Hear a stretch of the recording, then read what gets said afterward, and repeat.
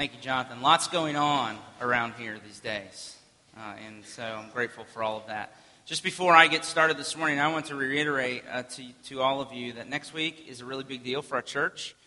Not only is it our third anniversary, so 3 years ago, just 3 years ago, a small group of us began to meet at Winter Haven High School. And when I think of all that God has done in 3 years, I get tired. And grateful. And so next Sunday is not only our third anniversary, but it is also, we've arranged it, God has been good in His providence, and we are going to not only celebrate our third anniversary together, but we're also going to celebrate the becoming of what we in our denomination call a particular church. It's a weird language, but it basically means that we will now have a system of government in place here in our local congregation that will govern our local congregation, and we will not be governed by an external either presbytery or another church that mothered us. And so that is a really big deal. You should congratulate the 6 men that we're going to be ordaining and installing as elders next week. David Dodd, Ron Avery, David Savant, Terry Henderson, Josh Snively, and Gene Lanehart. They, this past Monday night, sustained about a 3-hour oral examination, which I affectionately refer to as spiritual proctology. They did remarkable. And they should be commended. And I just am overwhelmed because this congregation is going to be in much better hands when those men are sitting around the table than with the 2 goofballs that have been leading this thing for the last 3 years. I promise you. So if you see them, congratulate them, rejoice with them. They are glad to be through that process. We are glad to be through that process. But next week, we're going to be here at 5:30 to have that. It is a worship service. We will have a sermon by Tim Rice, who was our pastor for years at Trinity before we came over here. And then there will be a number of things that will happen. We will be organized as a congregation. Once we're organized as a congregation, we will then ordain and install the elders. And then after that, you will call officially Jonathan and I to be pastor and associate pastor of the church. And so there'll be some formality. I'm probably going to be in a suit. That should tell you something. If I can find one. I don't really even know if I own one anymore. But there is some pomp and circumstance and formality to it, but it really is a neat thing. So please be here at 5:30. There are going to be people from Lakeland, from our other churches over there coming. We have invitations. If you'd like to invite your friends to come, please do that. Invite people to come and celebrate with us. And then afterwards, we're going to have a reception. We're going to have the tent back. And have a blowout thing with catering and all that. And I've seen the price tag for that thing. Believe me, it's going to be good. It better be. Right, Tammy? And so come and celebrate with us, please, next week at 5:30. But also come next Sunday as well. Now, having said that, okay, we're in the middle of a series this fall in the life of David from 1st and 2nd Samuel. And so we're going to continue that series this morning. In 1 Samuel chapter 24. Now, last week we talked about the friendship between David and Jonathan. This week we're going to talk a little bit more, kind of the last little bit, about the way not only does David love Jonathan as a friend, but David loves Saul, Jonathan's father, even though he's his enemy. And so let's look at this passage in 1 Samuel 24. If you have a Bible, you're welcome to read along with me. If not, it is printed for you in the worship folder, and also it will be on the screen behind me as we read. We're going to read the whole chapter. It's a long passage, but stick with me. It's really great stuff. Okay? Let's read together. Beginning in verse 1. When Saul returned from following the Philistines, he was told, "Behold, David is in the wilderness of En-Gedi." Then Saul took 3,000 chosen men out of all Israel and went to seek David and his men in front of the wild goats' rocks. And he came to the sheepfolds by the way where there was a cave, and Saul went in to relieve himself. Use your imagination. Now David and his men were sitting in the innermost parts of the cave, and the men of David said to him, "Here is the day of which the Lord has said to you, Behold, I will give your enemy into your hand, and you shall do to him as it shall seem good to you." Then David arose and stealthily cut off a corner of Saul's robe. And afterward David's heart struck him because he cut off a corner of Saul's robe. And he said to his men, "The Lord forbid that I should do this thing to my Lord, the Lord's anointed, to put out my hand against him, seeing he is the Lord's anointed." So David persuaded his men with these words and did not permit them to attack Saul. And Saul rose up and left the cave and went on his way. Afterward, David also arose and went out of the cave and called after Saul, "My lord the king." When Saul looked behind him, David bowed with his face to the earth and paid homage. And David said to Saul, "Why do you listen to the words of men who say, 'Behold, David seeks your harm'? Behold, this day your eyes have seen how the Lord gave you today into my hand in the cave.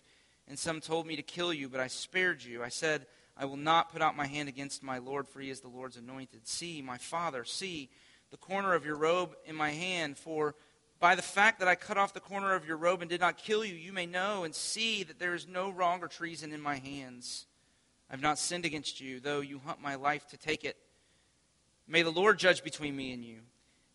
May the Lord avenge me against you, but my hand shall not be against you. As the proverb of the ancients says, out of the wicked comes wickedness, but my hand shall not be against you. After whom has the king of Israel come out? After whom do you pursue? A dead dog? After a flea? May the Lord therefore be judge and give sentence between me and you, and see to it and plead my cause and deliver me from your hand." As soon as David had finished speaking these words to Saul, Saul said, "Is this your voice, my son, David?" And Saul lifted up his voice and he wept. He said to David, "You are more righteous than I, for you have repaid me good, whereas I have repaid you evil. And you have declared this day how you have dealt well with me, and that you did not kill me when the Lord put me into your hands. For if a man finds his enemy, will he let him go away safe? So may the Lord reward you with good for what you have done to me this day. And now, behold, I know that you shall surely be king, and that the kingdom of Israel shall be established in your hand. Swear to me, therefore, by the Lord, that you will not cut off my offspring after me, and that you will not destroy my name out of my father's house." And David swore this to Saul, and then Saul went home. But David and his men went up to the stronghold. This is God's word. What a great passage. What an amazing, amazing passage. Now, last week we talked about friendship between David and Jonathan, and we said that one of the ways that you know you've had an experience of grace is that the gospel has come into your life in such a way that it's making you a good friend to people. So you're willing to bear with people who are different than you. You're willing to put yourself out there. You don't give up on people even when they sin against you or do harm to you. And you're secure enough to really open up your life and offer them intimacy and really let them in. So you can be vulnerable. You're constant, you're vulnerable. And so a sign that we're getting it as a church, getting the gospel, is that our life will be, I hope, increasingly characterized by deep intimacy and friendship with one another. That'll be something that is just true of our life together. Now, today we want to look at another part of the story, and we want to say this, that just like then, last week, the way you know you've had an experience of grace is that the gospel's making you a good friend. Today, we look at this passage and we say the way you know that you've had a genuine experience of grace. In other words, the way we know that the gospel's coming into your life and it's beginning to be real to you in a very powerful way is that it is making you into a person who has the power and the freedom to love even your enemies. See, Jesus was a good friend. And so if he begins to live his life out through you, then he'll make you a good friend too. And Jesus loved his enemies.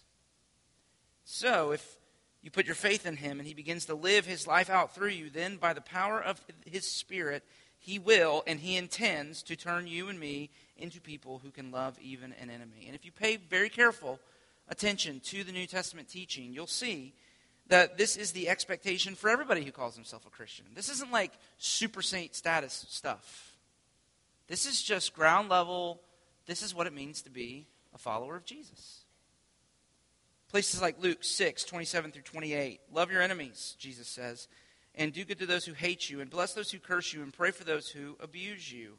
Or from Romans 12, which is our call to worship, repay no one evil for evil, but if your enemy is hungry, feed him. And do not be overcome by evil, but overcome evil with good.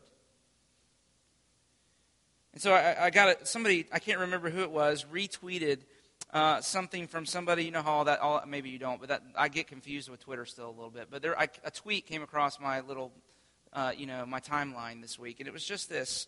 And I can't quote it because I can't quote whoever it was. But they said, Christians are a band of natural enemies who love one another for Jesus' sake. I mean, Christians are a band of natural enemies who love one another for Jesus' sake. Now, the only way you can do that, the only way we can be that, is to have our hearts overthrown by the true King the Son of David, that is greater than David, the Lord Jesus Christ, who loves his enemies, which includes you and I.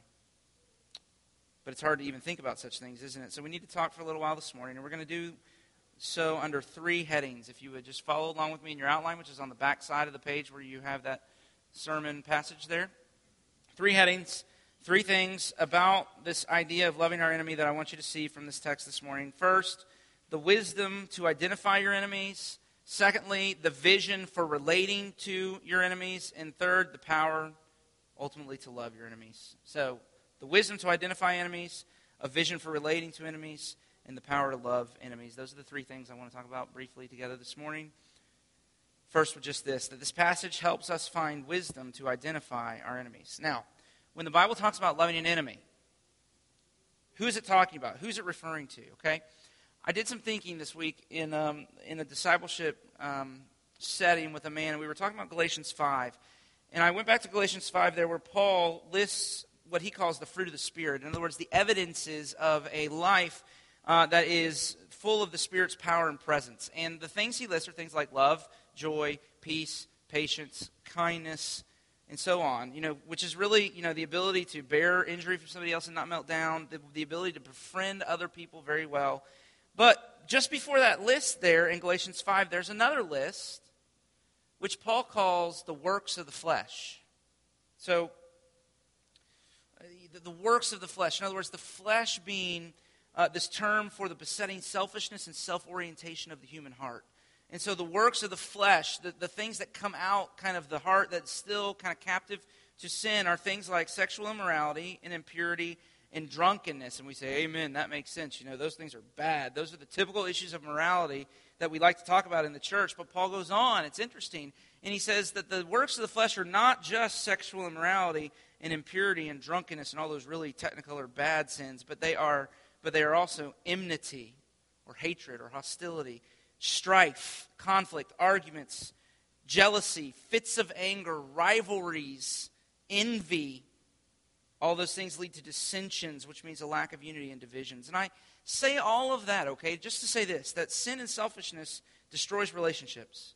That the flesh inside of every single one of us is always introducing conflict. It's creating jealousy or envy, fueled by self-interest that leads to hurt feelings and bitterness. And so there's just all this kinds of conflict.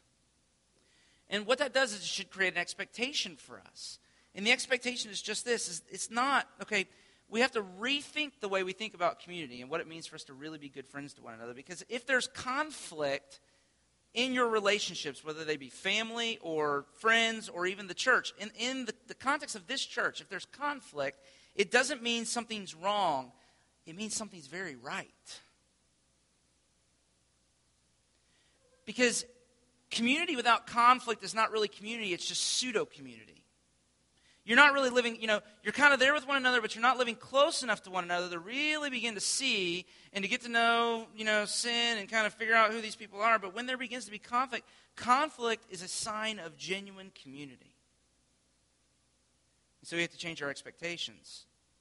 And it's an important point to make because when we think of an enemy, we think in terms of the categories of people that Jesus directs us to in Luke chapter 6, right? People, love your enemies and bless those who curse you and be good to those who hate you and pray for those who abuse you. So, that makes sense. An enemy is a person who hates you or who abuses you or who curses you, who wills you evil or who, takes advantage of you. Those categories of people, that makes sense. It's easy to think of a person who relates to you that way as an enemy, but we hardly ever think of a friend being an enemy or a spouse being an enemy or a sibling being an enemy because it feels harsh and judgmental. But my friend Paul Miller, who has discipled us and counseled us a lot, has really helped me in this, and he has a really helpful insight, I think. And he introduced me to the idea in his personal Jesus study to what he calls a temporary enemy. In other words, he says there are moments, there are seasons, there are areas in which another person, even a friend or spouse or a family member, becomes an enemy. And he says that this word enemy is meant to be a description of the way someone is relating to you. And so he says it this way. He says, when somebody interprets everything you do through a negative grid, you have an enemy. So an enemy is somebody who, someone who interprets everything you do through a negative grid. And that's a perfect description of Saul towards David in 1 Samuel. I mean, he interprets everything David does, doesn't he, through a negative grid. He assigns all kinds of false motives to David's, actions. Look at verse 9 specifically. David says, "Why do you listen to the words of men who say, 'Behold, David seeks your harm'?" In Saul's mind, it's very clear, David wants his throne. He's a traitor. He's after Saul's kingship, and nothing, we find, could be further from the truth. I mean, David knows that God means for him to be king after Saul, but he does nothing. He does nothing in all of these chapters to suggest that he means Saul harm. In fact, when he has the chance to get him, he refuses to do so. And yet Saul's convinced that David means him harm. So you see, in Saul, David has a temporary enemy. I mean, these two, if you read this whole section of Scripture, they really do have an on-again, off-again relationship throughout all the chapters. And you can see, even here at the end of the chapters, Saul says, they're reconciled. Saul goes home. David's going to be the king. Everything's great. And then in chapter 26, he's out trying to kill him again. Right?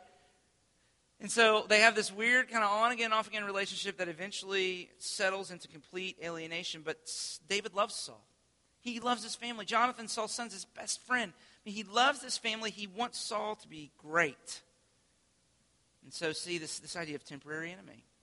Now, scenarios. I'm trying to get this down to the ground level because it can feel so, love your enemy. I mean, what does that mean? Do I love, the people in Afghanistan who are killing, soldiers from America? Yeah, maybe. But let's get it down to the ground level and say there are all kinds of scenarios where you might have an enemy. You might have an enemy in your marriage, in a particular area of conflict, or in your family. And here's one I've seen, okay? And some of you can amen this. If you want to see siblings become enemies, have a parent die and try to divide up the parent's estate. Right? Or the parent of a teenager. Okay, if you're the parent of a teenager, pray for me. I'm 1 year away. Oh, Lord, I'm shaking in my boots. But if you're the parent of a teenager, you know that sometimes a parent of a teenager has a teenager who's their enemy because that teenager filters everything the parent does through a negative grid. Or maybe there's rivalry or competition at work for a particular raise or a particular job or a performance review of some kind, whatever it might be. See, there's all these scenarios where people who are otherwise your friends or even siblings or even a spouse, you can get sideways and they can really begin to treat you like an enemy, to filter in everything you do, to interpret everything you do through a negative grid and assign all kinds of motives to you, and then there's all this conflict. And so you need wisdom to identify who it is that's acting towards you like an enemy. But secondly, you need a vision for relating to those people. So as your mind begins to fill with people, hopefully, that this really kind of applies to in your life, the second thing this passage helps you with is it gives you a vision for relating to these people who are acting like your enemy, as Saul was to David. Now, let me ask a question. What is our instinctive reaction to someone who's hurt us? It's kind of a silly question, isn't it? Hurt them back. This is the natural, instinctive response of the human heart. You hurt me, I hurt you back. But not only that, I hurt you back worse. But Paul in Romans 12 warns against this type of response. And if you want to go there, you can look there because it is a fascinating passage in the way it parallels this passage in 1 Samuel 24. Paul says, repay no one evil for evil. And he knows this is the natural thing to do. This is what we do. We are naturally inclined to repay evil with evil.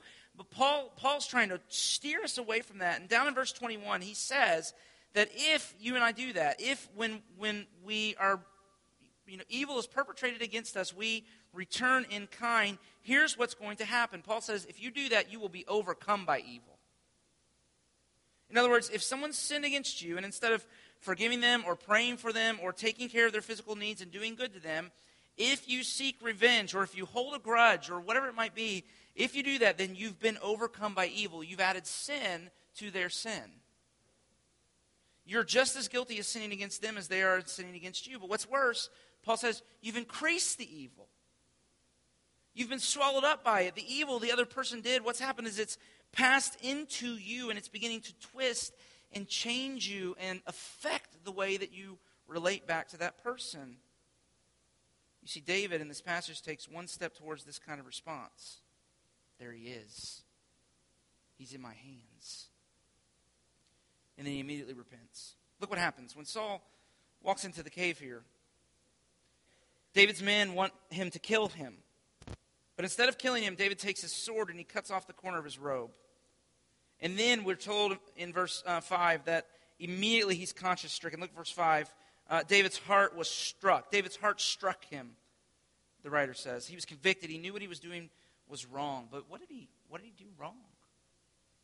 Robert Alter, who is a commentator on 1st and 2nd Samuel, he has a great, I think, insight into what's happening here with David taking his sword and cutting off the corner of Saul's robe. He says clearly what David feels is that he has perpetrated a kind of symbolic mutilation of the king by cutting off the corner of his garment. Not with anything like scissors, of course, but surely with his sword, his instrument for killing his enemies.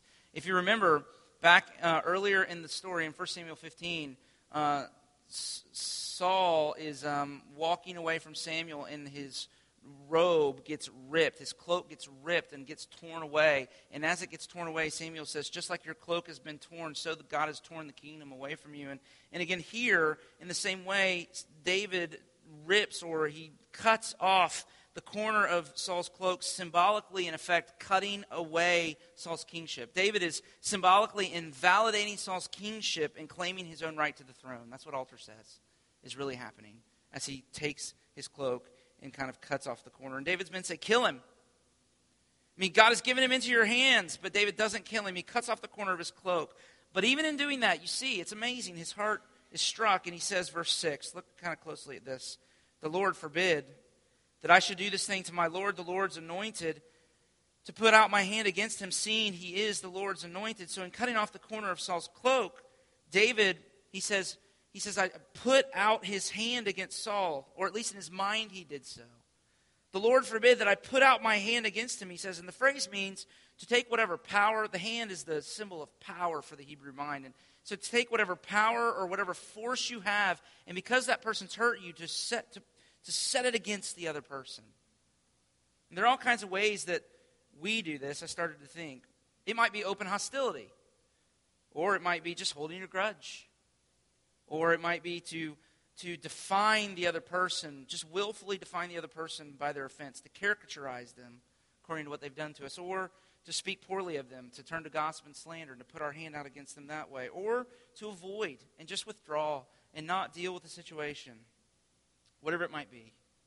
But David says, the Lord forbid that I should do this. And if you look there closely, what stays David's hand is that he still is able to see Saul as the Lord's anointed. He says 2 times, look at there, the Lord forbid that I should do this thing to my Lord, the Lord's anointed. And so he recognized that by lifting his hand against Saul, he was in effect at some level lifting his hand against the Lord, because it was the Lord who made Saul king, and Saul was still king, and so it was obvious to David that the Lord meant for Saul to still be king.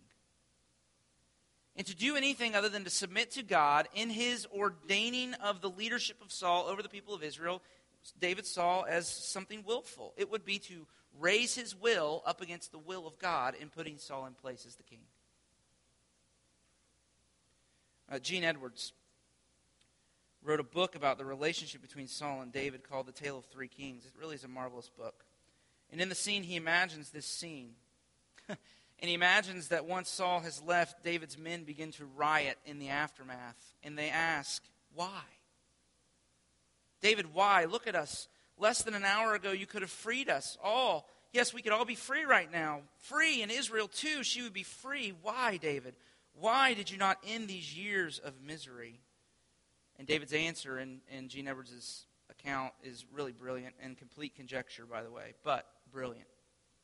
And here's how he has David answer. He says, this is David's words, because long ago he was not mad. He was young. He was great in the eyes of God and men, and it was God who made him king. God, not men. Better he kill me than I learn his ways. Better he kill me than I become as he is. I shall not practice the ways that cause kings to go mad. I will not throw spears, nor will I allow hatred to go in my heart. I will not avenge, not now, not ever. That's exactly, I think, what Paul meant in Romans 12 when he said, do not repay evil for evil, but overcome evil with good. So let me ask you, when you find yourself confronted with an enemy, whoever it may be, can you entrust yourself to the sovereignty of God and believe that God's going to take care of you so that you don't have to put your hand out against them? God's going to come behind you, and he's going to take care of you and provide for you, and so you don't have to do that. Can you trust God's sovereignty that way, the way David did?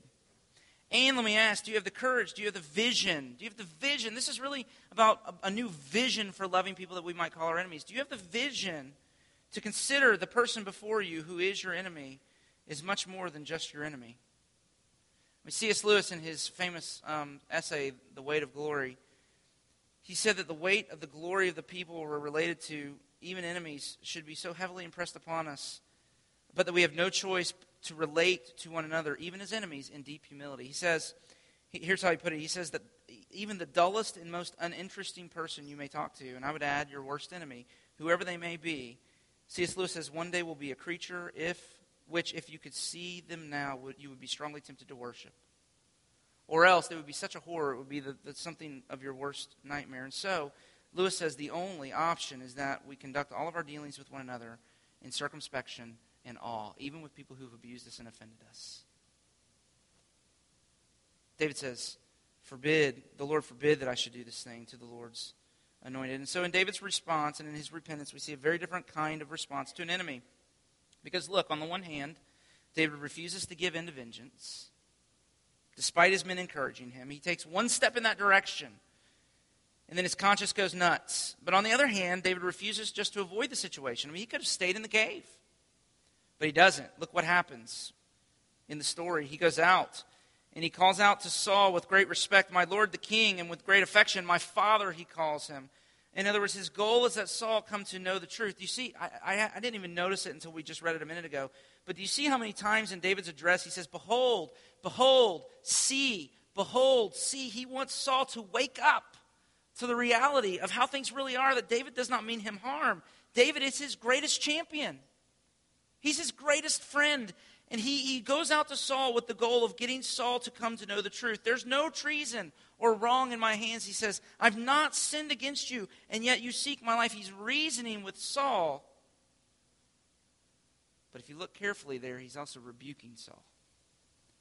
The language of verses 13 and 14 bring this out. David says of this proverb of the ancients, out of the wicked comes wickedness. And the verb there in the Hebrew is the same that he uses of the king when he says, who is the king of Israel? Come out. And after whom do you pursue? Who do you come out after? And David, by implication there, is saying, Saul, what you've done here is wrong. And so it's fast. It's amazing. David, he refuses to give in to vengeance and to seeking revenge. But on the other hand, he refuses to just withdraw and avoid the situation. He comes out and he speaks the truth in love to Saul. And he invites, what's he opening himself to? He invites greater conflict. So I'm not going to take vengeance, but I'm not just going to walk away and not deal with the situation. See, that's a unique vision for dealing with people who might be your enemies. And so we've got to finish then today by asking, so then how do you find the power to love your enemies, especially temporary enemy, like a spouse or a friend or a sibling like that? In other words, how do you find the humility not to avenge, but at the same time the courage to not avoid? And it really comes out in this passage in David's confidence that God sees and that he will judge. So look, for example, in verse 12, if you would. And this is where David lands. He says, may the Lord judge between me and you, and may the Lord avenge me against you, but my hand shall not be against you. And then again, in verse 15, may the Lord therefore be judge and give sentence between me and you, and see to it and plead my cause and deliver me from your hands. Now let me summarize that and say, I think this is what David is trying to say in those verses. God will declare me not guilty. God knows I've not offended, I've not sinned. And one day, God is going to come to my aid and he will pass a sentence of not. He will declare me not guilty. And that's David's hope. That's his confidence.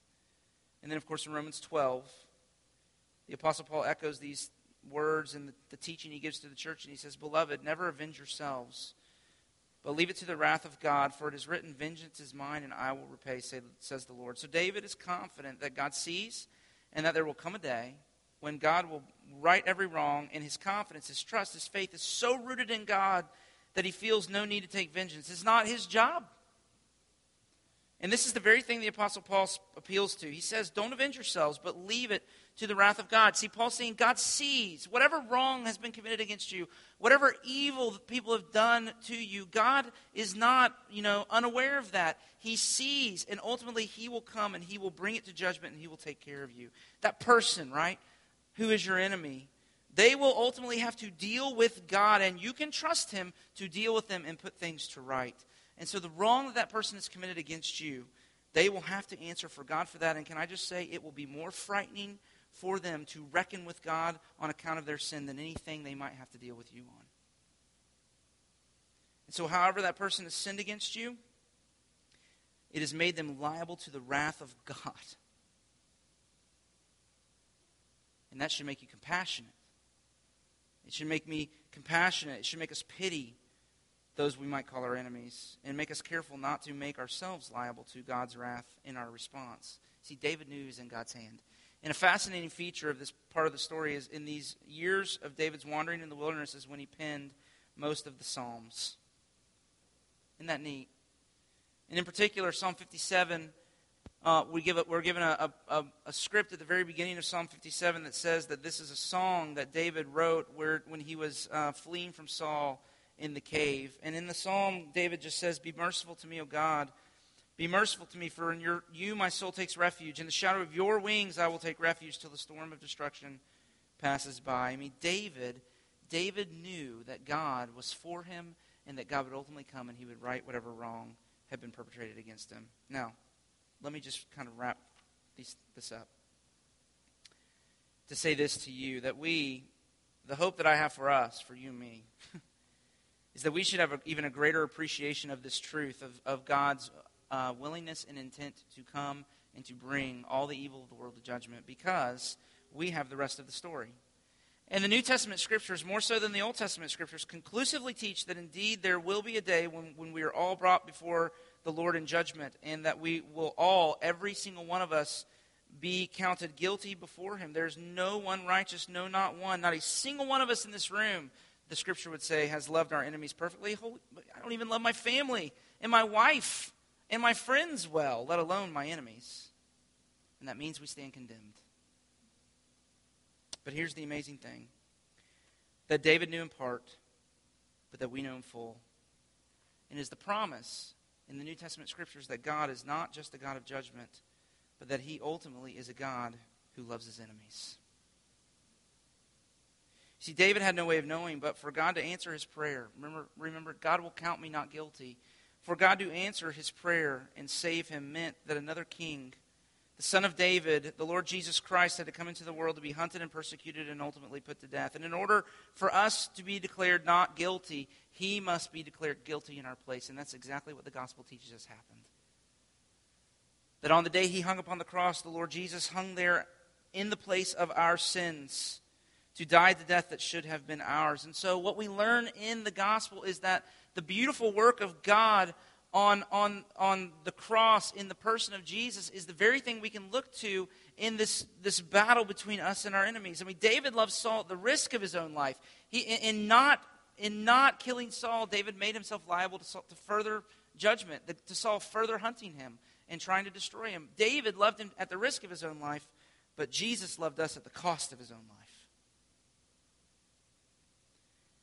And so what Romans 5 says, and I'll read it to you again, is that Paul says, "For one will scarcely die for a righteous person, though perhaps for a good person one will dare to even die. But God is different than anybody else. He shows his love in that while we were still sinners, Christ died for us." And there he goes on to say, "For if while we were enemies we were reconciled to God by the death of his Son, how much more will we be saved by his life?" Now here's the gospel truth that we need to think about this morning as we really kind of think about how to load this stuff up in our hearts. Okay, Jesus did not come into the world and die for you because you were his friend. You were his enemy. I was his enemy. And he died to make us his friends. See, God, if you're new to Christianity or you're not really even sure what Christianity is, let me give you some. God does not love us because there's something in us that merits or attracts his love. He loves us and loved us even when we hated him. I mean, that's the truth of his love. He doesn't love us because we're good. He loves us and died for us to make us good. And if you're here and you're not a Christian, okay, let me just talk to you for 1 second. If you've never put your faith in Jesus, then the Bible's clear. There's no neutrality. Okay? There's no Switzerland in this game. I mean, if you're here and you're not a Christian, you've never put your faith in Jesus, then you have declared yourself an enemy of God Most High. And if I could appeal to you and say as humbly as I possibly can, you don't want to meet him on the day of judgment as his enemy. He comes to you in the gospel offering terms of peace, and if you will turn away from your sin and turn to Jesus, God will not treat you as an enemy but a friend. But if you're here and you're a Christian, do you see how this truth, God loves his enemies, this truth, even when we were his enemies, he loved us and died for us, that this truth helps you in your obedience to Jesus. Because see, when you see that God loved you even when you were his enemy, and that he sent his son into the world, right, to die so that you could live, then here's what will happen to you. That truth's going to so humble you. You're going to be so humbled by that truth that you'll never look at the people who are your enemies the same way again. I mean, God did not define you and I by our sin against him. He saw beyond our sin, and he set his love upon us in defiance of our sin. And so when you see that, it'll lead you to do the same towards those who sinned against you. Okay? But if on the other hand, if you forget that you were God's enemy, and if you think it's because you're moral or good or right that God loves you, then when it comes to your enemies, you'll be self-righteous and mean and forever insisting that you're right and they're wrong. But the truth of the gospel not only humbles us, it will also secure us. You see, when you really get a hold of the truth, when it really comes into your heart that God loves you despite all of your sin and failure, that you're a sinner but you're loved because of the work of Christ in your behalf, it will give you confidence, it will give you courage, and you won't be afraid of conflict. You won't avoid it. You'll be able to pursue whatever temporary enemy you may have and confront the issue because your emotional needs are already met in the gospel. But again, if you forget that you're loved, if you're not resting in Jesus' love for you, you'll be full of fear and afraid of conflict because what the other person who hates you might say about you feels like a truth when it's not, and so you won't do conflict. You'll just seethe on the inside with anger and resentment. And there won't be any reconciliation. See, what's amazing is David wins Saul. I mean, temporarily, but he wins Saul. And what we learn is that only the gospel can, on the one hand, make us humble enough to not retaliate, not avenge, because it reminds us that we're a sinner, that we were God's enemy, and he loved us. At the same time, to make us courageous enough, bold enough, not to avoid the kind of conflict that leads to reconciliation, but to pursue it for the sake of doing good, even to the people who have hurt us and abused us and filtering everything we do through negative grid. See, that's my hope. I mean, that's my hope, that the Spirit would come, not only make us good friends to one another, but where there's conflict and where we kind of get crossways with one another, that the Spirit would come and give us humility so that we don't retaliate and avenge, courage so that we just don't let conflict kind of sit out there and not deal with it, but that we would go into the middle of it and speak the truth to one another in love so that at the end of the day we would be a people who are known, not that everything's just hunky-dory, but we would be a people who are known for dealing with conflict and leading to reconciliation, because that is a beautiful testimony to the truth of the gospel being real and alive among us. And so let's pray that God would do that in our midst. Can we do that this morning as the worship team comes and leads us in one more song?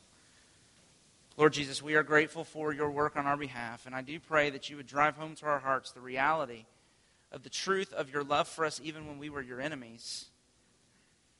And I confess to you, there's not a whole lot of experience in doing this because I typically just kind of don't even try. Forgive me. Forgive me that I seethe with hatred and disgust at the people who've hurt me, that I am a coward and refuse to move out and to speak words of honesty to them for the sake of being reconciled, that I'm just content to live unreconciled to those that I call my brothers and my sisters, or that in my heart I just hate them and strike them down, put my hand out against them. Oh, Father, forgive me, forgive us. Would you come and work by the grace of the gospel and the power of the Spirit to turn us into a community of people who not only befriend one another well, but who love one another even when we feel like we're enemies to one another, that you might be glorified in our midst, that the gospel, the grace of the gospel of Jesus Christ might be operative, and that the love that you have for us in Christ Jesus might be so evident in the love that we have for one another, that the city we live in takes notice and wakes up and sees and comes to know that the love that you have for them is real. That is the commandment that you've given to us. Come by the Spirit and give us the grace to obey you, we pray in Jesus' name. Amen. That would be the defining feature of our lives, but it is an even more startling thing to say that a God against whom we have sinned greatly, who should, in rightful justice, condemn us and vanquish us, instead sent his most precious possession, his own Son, into the world, even while we were still his enemies, in order to love us. Now, the truth of the gospel is such a startling thing that it makes sense that he would call us to live lives that are startling as evidences of the truth of the very thing we claim to be true of our relationship with him. And so, the only way then that you become a person who can love not only your friends but also your enemies is to know that God loves you not because you're his friend but because you're his enemy. And that is the promise of this benediction, that whereas in your sin his hands were raised to crush you, now, because of the work of Christ on your behalf, if your faith is in Jesus, he raises his hands not to crush you, but to bless you. And so I raise my hands over you as a sign of the Father's hands being raised over you in love and delight and favor. So if your faith is in the Lord Jesus Christ, receive the benediction. Then may the Lord bless you and keep you. May the Lord make his face to shine upon you and be gracious to you. May the Lord turn his face towards you and give you his peace, both now and forevermore. Go in his peace. God bless.